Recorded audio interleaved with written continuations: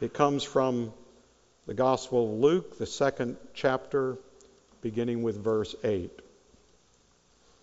In that region there were shepherds living in the fields, keeping watch over their flock by night. Then an angel of the Lord stood before them, and the glory of the Lord shone around them, and they were terrified. But the angel said to them, "Do not be afraid. For see, I'm bringing you good news of great joy for all the people. To you is born this day in the city of David a Savior, who is the Messiah, the Lord.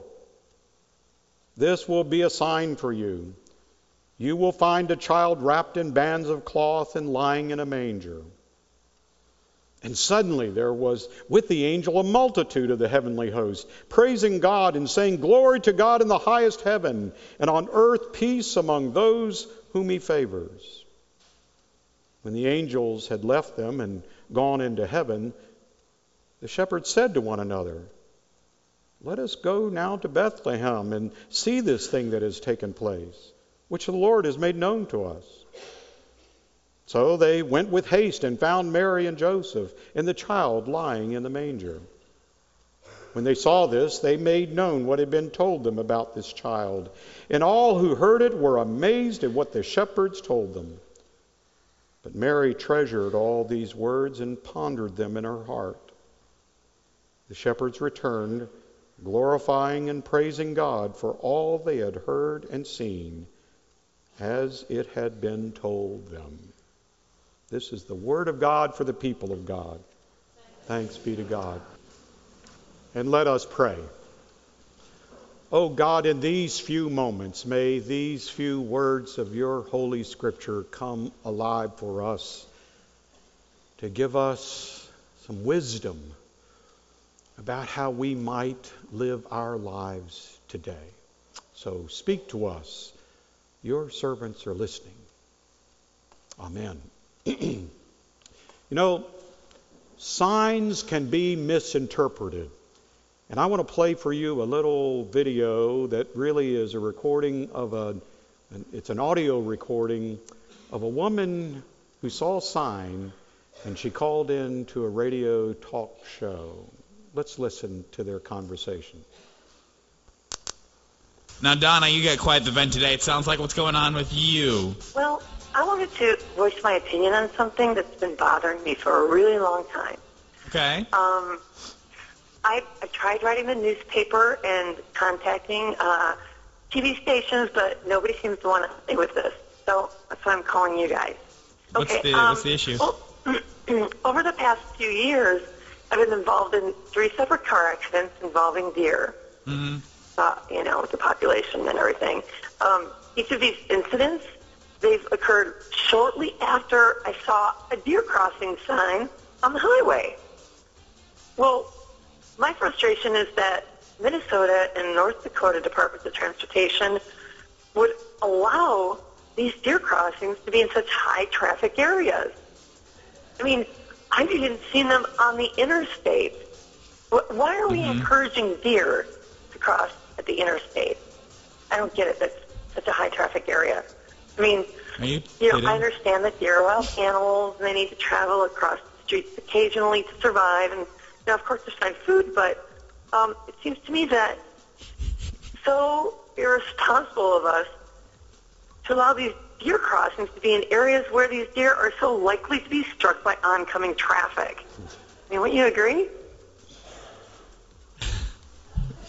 I mean, it's just, I mean, you think they would put deer crossings maybe, in, smaller towns, maybe during at a school crossing. It would be a safer place for them to cross. Put the deer crossing sign. Deer crossings aren't telling deer that it's safe to cross there. It's just more of like an alert for drivers so they know it's like a high deer population. The government put the deer crossings there. They can direct the deer population anywhere they want to by moving that deer crossing sign. I mean, why in the world would they place it on the highway or the interstate? Well, listen, we will, you say you've tried to contact quite a few people about this. Right, yeah. I wrote like at least 3 or 4 letters, and we Yeah, will try- spread the word, okay? We will try to kind of help you raise some awareness for this issue, okay? Oh, thank you. We need to move those deer crossing signs. We appreciate your comment this morning. All right, thanks. Bye. Ha, ha, ha, ha. Need I say more? I don't know if you know the comedian Jeff Foxworthy, but he has this phrase, here's your sign, here's your sign. Well, signs obviously come in all kinds of sizes, shapes, purposes. Some of them give direction. They say stop, or wrong way, one way. Some give information like bump ahead or deer crossing.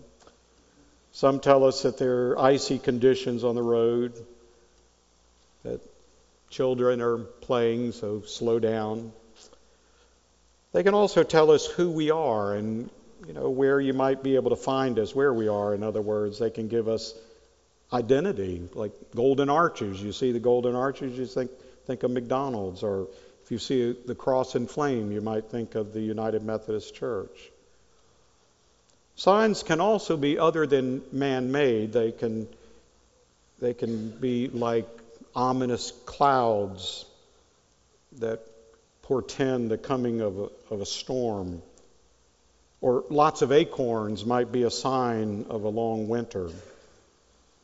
Sunshine on Groundhog's Day for some people can be a sign that there are several more weeks of harsh winter. Now, the Bible is full of a lot of signs. Some of these signs serve as a witness or testimony, like the rainbow that we read about in the book of Genesis. The rainbow was given to Noah as a sign of God's promise that God would not destroy the earth with a flood, as was done before. The Sabbath, the celebration of the Sabbath, one of the 10 commandments that God gave to Moses and the people of Israel. The Sabbath was given as a sign of God's covenant with the people of Israel. In the time of Jesus, the scribes and Pharisees, they demanded a sign. They wanted a sign to serve as proof that Jesus was the Messiah. But Jesus said he wasn't going to give them such a sign. He wasn't going to give them a sign that would constitute proof. The only sign that he would give them, he said, would be the sign of Jonah. That was his sign. And his sign was meant to indicate that, like Jonah was in the belly of that great fish for 3 days and was eventually belched out on the shores of Nineveh, so Jesus would die on a cross and be in the grave for 3 days and rise again. In John's gospel, signs are avenues of faith. They're ways to get closer to God, to come closer in faith to God, ways to help people believe. Jesus tells a man who comes to him on behalf of his dying son, unless you see signs and wonders, you'll not believe. He realizes that it's kind of a human condition that we want to see signs. We want some sort of direction. So in John's gospel, Jesus provides these signs one after another. He does that by performing miracles. He turns water into wine. He heals that official's son that had come to him earlier. He heals a paralytic. He feeds 5,000 hungry people with 5 loaves and 2 fish. He walks on water and heals a blind man. He raises Lazarus from the dead, and eventually he rises from the dead himself. All of these were signs for Jesus. They were meant to move people toward faith. He does all of this so that people might believe who he is. Not to prove who he is, but to show who he is. To give evidence of what God was doing in Christ. When the angel appears to the shepherds, the angel is saying something important is going to happen. And this is going to tell us all who Jesus is. This will be a sign for you, the angel says. You will find a child wrapped in bands of cloth and lying in a manger. Now this was not the sign that people were expecting. They were looking for a warrior. They were looking for someone wearing soldier's armor, riding a chariot perhaps, leading an army, a fix-it man, if you will. So often that's the kind of Savior we're all looking for. We want a king. We want someone to fix our problems. The people in that early days of Bethlehem, they were not looking for a child wrapped in baby's clothes. They weren't looking for an infant that would be placed in the eating trough of animals, a manger. For much of the world that night in Bethlehem, they did not see the sign of a Savior. Although there were signs all around, they didn't see it. They misinterpreted the sign. They saw a simple birth in a poor family of little consequence. Signs can be misread. They can be misinterpreted. They can be missed altogether. We often look for the big flashy signs, the ones with the neon lights. We look for wars to be canceled and poverty banished and illness eradicated. We want hatred defeated. We want the world to be turned into some kind of perfect sphere, a utopia, if you will. And we miss the sign of Jonah. We miss the sign of a God who comes to live among us, to die like we die, but to die for the sins of the world and to rise again on the third day. The angel says, if you want to see God, look in the poverty of a stable or a cave among common shepherds and carpenters and young maidens without a home. That's where you'll find Jesus. Look for signs of his presence in the little places, among the little people. In 1885, the Russian author Leo Tolstoy wrote a short story called Where Love Is, God Is. It was made into a claymation movie in 1977 by Will Vinton called Martin the Cobbler. The movie begins with Martin in his workshop. He is despondent. At this point in his life, he's simply living for his work. You see, his oldest child and his wife had died years before when he was a young man, leaving him to raise a baby by himself. When the boy grew old enough to help him in his shop, even this boy died of an illness. And so now Martin was left alone, as far as he knew, in the world. One day a holy man brings Martin a Bible to repair. But Martin says to the holy man, I can't do this. I'm not worthy. He knows what he's feeling. He knows about his own depression. But the holy man insists and leaves the Bible with him and goes on his way, promising to return to pick up the repaired Bible. That night, Martin sits at his workbench and he reads the Bible that the holy man had left. And in this Bible, he finds a story about a rich man that treats Jesus poorly after inviting him to dinner. And Martin says to himself, I would never treat the Lord the way this man has done. I would certainly be much more welcoming. He's appalled. Martin falls asleep, and he has a dream. And in that dream, a voice calls out to him, Martin, Martin, look out into the street tomorrow, for I shall come. When Martin awakens the next morning at his bench, he interprets that voice in his dream to be that of God. And the Lord is saying to Martin that he is going to come and visit with him. He is to look out into the street and wait for the coming of the Lord. And that's exactly what he does.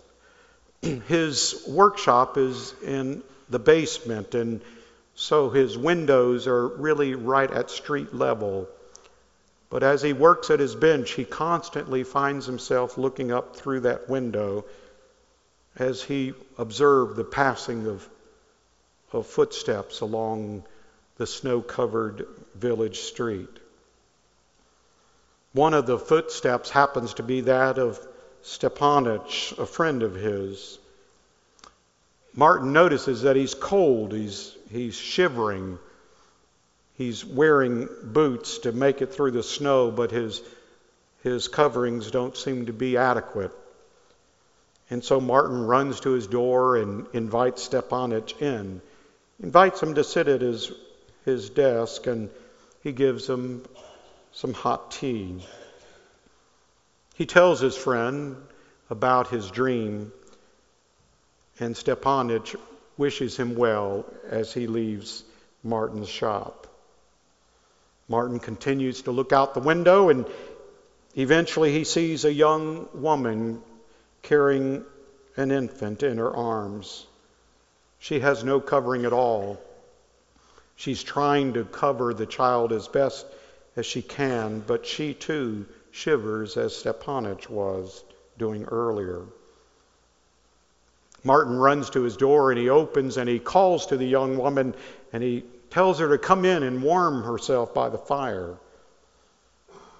As she sits there with her child, he looks over on the wall and he notices the shawl of his wife who had passed away so many years before.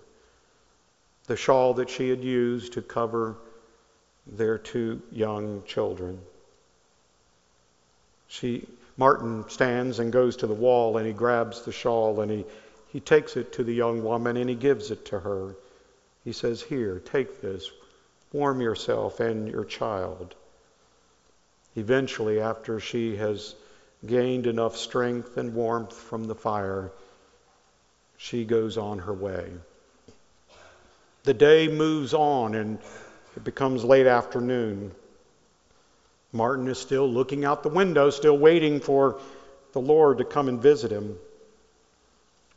He notices an old woman with a basket full of apples shuffling along the snow-covered street.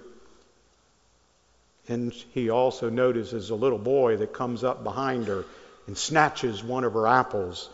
She in turn swirls around and grabs the boy by his arm, and she begins to yell at the boy. Martin runs to his door and runs out into the street and calls on the woman to be calm, that he himself, Martin, would pay for the apple. But the boy needed direction. He needed instruction. He did not need the anger of the woman. The woman took his money, Martin's money, and lets go of the boy. When Martin returns to his shop and looks back out the window, he sees now that the young boy has taken the basket of the woman and is walking beside her, carrying her load. The day finally comes to an end. As far as Martin is concerned, the Lord did not come. He is dejected and ever more despondent. He falls asleep at his bench, and in a vision, the three people reappear to Martin. First Stepanich, then the young mother, and then the old woman. And each one says in turn as they appear in his dream, "It is I, Martin. It is I." You can almost hear Jesus saying to Martin in this dream, "Truly I tell you, just as you did it to one of the least of these who are members of my family, you did it to me." You see, the Lord had indeed come to Martin that day. Each person who came to him was a sign a sign of God's presence. There are signs all around us of God's presence. Elizabeth Barrett Browning wrote, "Earth's crammed with heaven, every bush afire with God, but only he who sees takes off his shoes." If you look closely around you this evening, tomorrow, or the tomorrows that are yet to come, you will see signs of God's hand at work in your life. It simply depends on the way you interpret the signs. The angel said to the shepherds, and I believe the angel says to us, "This will be a sign for you. You will find a child wrapped in bands of cloth and lying in a manger." I think the angel forgot to say that it will take faith to interpret that sign as a sign of God's loving, forgiving presence. Let us pray. God, we pray that you would come to us in the darkness of our living.